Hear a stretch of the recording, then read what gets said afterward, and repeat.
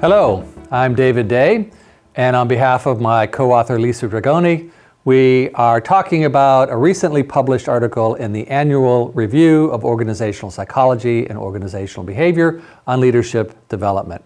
In a previous video, I talked about the framework that we proposed around leader development.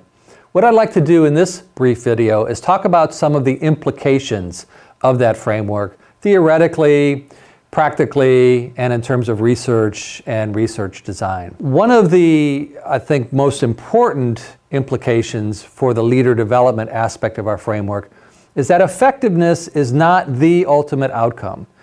The definition that we use for leader development is the expansion of individual capacity to be effective in leadership roles and processes. So the focus should be on enhancing, expanding, or developing the capacity of individuals. The other aspect of the framework that I talked about is the notion of time, and that there are different outcomes at different time specifications. Things happen more quickly or more proximally, things happen more slowly or more distally. We think that these can be helpful in that by focusing on some of the proximal indicators of development, such as self-views that people have around their self-concept, including self-awareness, self-efficacy, and leader identity, in addition to skills and competencies, focusing on these things can be indicators that more long-term development in terms of hierarchical complexity and other more distal outcomes are happening. So what are some of the implications for research and for practice?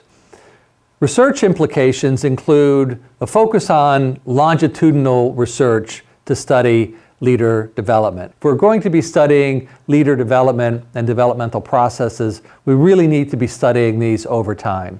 In terms of practical implications, one of the things that's implied in our framework is a notion of further tailoring development to match the individual capabilities that people bring into a developmental opportunity, and also providing the appropriate levels of practice and support that's needed depending on their self-views and their levels of skills and competencies. One final thought.